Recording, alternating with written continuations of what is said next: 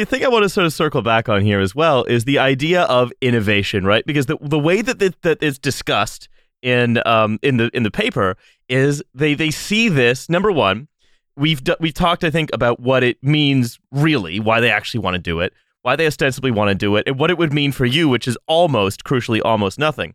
But innovation-wise... do we imagine that the Bank of England has some sort of sinister motives here? No, couldn't possibly. Everything is fine. So innovation-wise, right, they see it as a kind of platform, a sort of a place where you can, if you are HSBC or whatever, or Starling Bank, you can go through and you can innovate on this ability to, for example, program money. Oh, yes. Yeah, programmable money is a very scary thought. And before we describe what that is, I'm going to remind everyone that Britain has a habit, especially in the last 30 years, of creating these systems of fine-grained social control in order to achieve some kind of goal that they see as benign. And those fine-grained systems of social control at some point pass into the hands of even bigger reactionaries who then do all the things that we've seen being done at the Home Office. Again, not that the Home Office really was ever benign, but you get my meaning.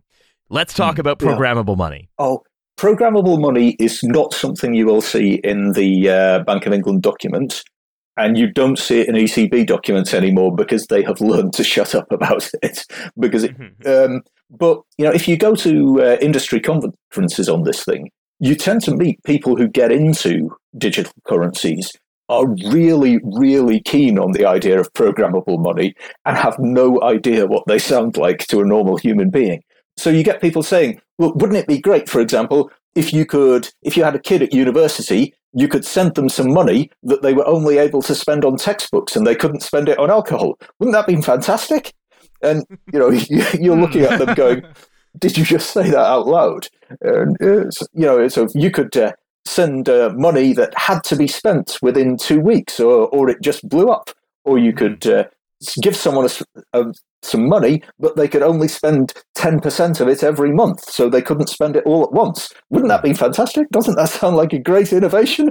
Yeah, you could make some money that would only use to buy like olive flavored vapes. Yeah. Well, that's you could, for example, let's say, okay, well, look, there is a parallel financial system. We have Bitcoin, which is distributed, say, directly by the central bank. We also have this other sort of banking system with non-programmable money. However, we've now decided the Department of Work and Pensions is going to be paying out, say, housing benefit in Bitcoin. And by the way, you can't buy like fish with it. You can't buy fresh vegetables with it. You can buy certain tinned foods and you can pay rent.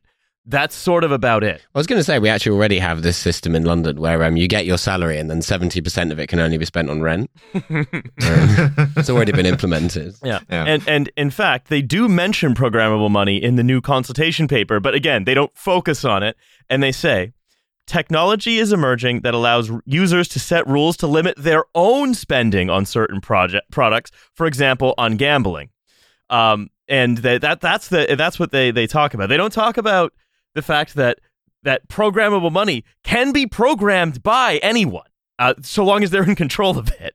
Yeah, the sort of like the contract law implications. Yeah, this is why the private sector might come to your rescue, because obviously there's no high street bank is going to want to be the first one to come out with programmable money, because it's a terrible idea that everyone hates. And they do seem to be stepping away from the surveillance state aspect of this because they want the thing to get widely accepted. One thing I did notice in the Bank of England and the ECB documents is that they are very good at reassuring people that the state and the Bank of England won't have access to all of your transaction data. All of that transaction data is going to stay with the private sector banking system, who are so much more trustworthy. which the entire sort of apparatus of the security state is already hooked into. Yeah, and the security system can get it anytime they want as well. Yeah, Are you feeling reassured yet?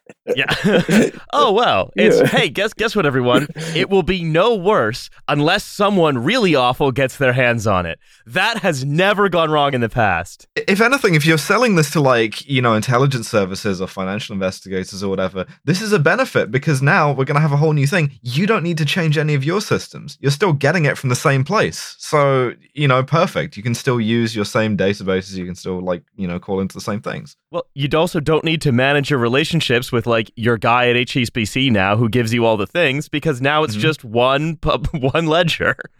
Easy. Wait, we've automated more of the guys. That's I love to automate. That's perfect. Coming back around on this, central bank digital currencies have been interesting me largely for a few reasons.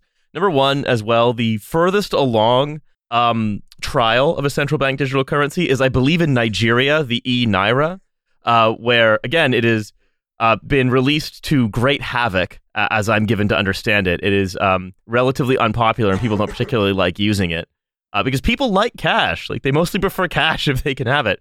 But secondly, that explains why all my payments from Nigeria are taking so long. That guy promised me I had an inheritance due. Now, and the other thing as well is that it's a perfect example, I think, of for reasons other than those that we've discussed, is just looking at an innovation-shaped container and deciding to pour your thing into it. Of saying, well, there is this thing that enables us to centralize a lot of power. We must therefore create it. And even though it is, let's say, not responding to demand, I don't mean demand in sort of a democratic sense, but rather in the way that, say, the development of the Industrial Revolution depended on people building machines to keep up with one another's machines, thereby creating economic demand. Something like contactless payments, that was a revolution. That was an evolution in payments infrastructure. It required new rules and new systems. It required new kinds of trust to be implemented, so you didn't have to know your secret number, right?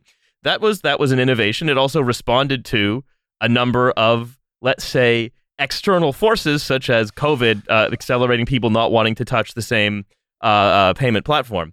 But until we talked about, though, the fact of needing to force out sort of competing private currencies, this is sort of how I saw central bank digital currencies, as trying to invent something without any real demand for it. But it seems like the demand is coming from inside the house.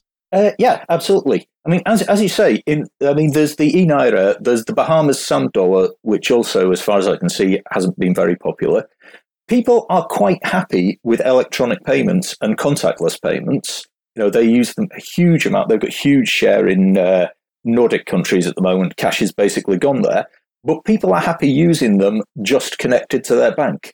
Having an electronic version of cash, people are only interested in if it's actually going to be like cash. And for all sorts of reasons, the central banks are never going to give you anything electronic that is actually like cash, in the sense of being able to bundle it up and transfer it with complete offline anonymity. But they kind of feel like they've got to be in this game, as you say, to keep people out of it. And a lot of the time, with central banks in particular, and I think a lot of government organizations are like this, they just build up this sort of power because it might be useful to have it one day. There's no particular reason to be more worried about Mark Zuckerberg inventing the Libra than to be worried about Barclays contactless cards taking market share over physical cash. It's just that someone's looked at it and thought, yeah, we're the Bank of England, we're the Federal Reserve. We don't give away power without someone coming up with a reason to actually stop us from doing something. It's such a sort of sign of the times that the biggest battleground for state capacity that we're actually contesting is on both sides being contested by people who aren't really that into why they're doing it and sort of have a mixed understanding of why and what they possibly want to do.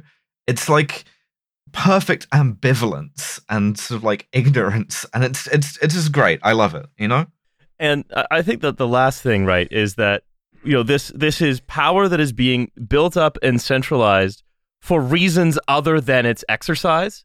And every it's time just that sort of happens, being accumulated for to have around, and for the same reason that crypto guys on the sort of libertarian side weren't able to say what they wanted to break the monopoly of a central bank for. other than just vibes. Are you triggered? Like in the same way, you have this like institutional thing where it's like, well, why do you want to do this? Because we feel like we should be, probably. Well, and also the libertarian crypto guys were direct descendants of the libertarian gold guys. Who you guys will all be too young to remember, but gold was a huge thing in libertarian world before crypto came along, and it had that same kind of idea of wanting something that was a little bit outside the system. Because if you're thinking about real use cases for a central bank, for a CBDC, there's two of them. One is the nice one, where at the start of a pandemic, you might want to, rather than going through all of the measures that we went through, just give everyone £1,000, and you could do that with a touch of a button if everyone had an account that was connected up to the central bank. And that sort of crisis era fiscal policy is something that they have looked at as being a benefit of the central bank digital currency. The other thing that you could do is sanctions policy. You can immediately shut people out of the payments network in a way that you can't immediately shut people out of the cash payments network. So you could, at the start of an international conflict, suddenly get your sanctions list and apply them a lot more rigorously and make it a lot more difficult for sanctioned people to spend their money in London and New York, which is where they want to spend their money. No one actually wants to spend it, in the places where they made it from. And it's that sort of quick, immediate action in unusual, low probability scenarios that the libertarian gold bugs and the libertarian crypto bugs have always been suspicious of central banks. And it's not a wholly unfounded suspicion. It's just kind of a suspicion that tends to be associated with being a bit of a lunatic on lots of other issues. Bank of England turned my bank account blue and yellow, and now they program my money so I cannot spend at Maybach dealership. This is bullshit.